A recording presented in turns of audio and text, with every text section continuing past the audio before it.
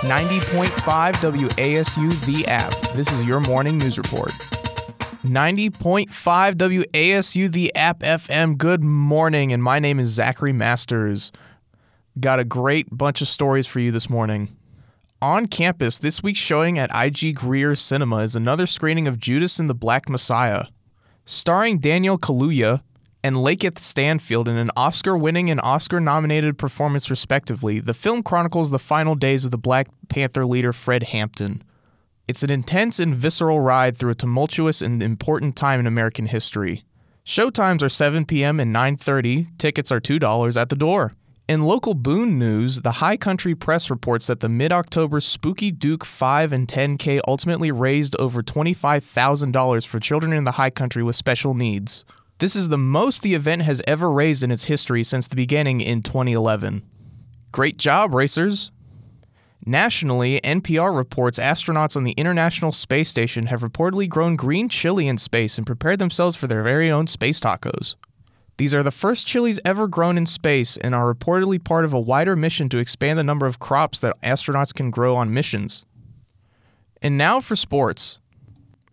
90.5 WASU Lucas here for this morning's sports break. The third week of the NBA season kicked off on Monday.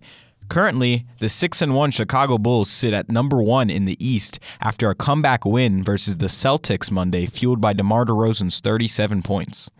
In the number 2 spot in the East sits the 5-1 Miami Heat, who will face the 2-5 Boston Celtics in Miami this Thursday at 7:30 on NBA TV.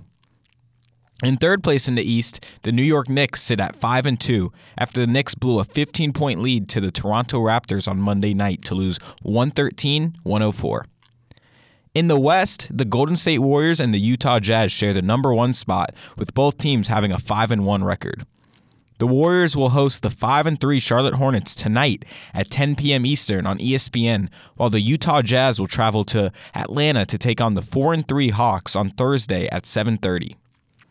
After a rough start to the season, the Los Angeles Lakers have started to turn things around after winning their last 2 games, bringing their record to 4-3, good for the 4 seed in the West.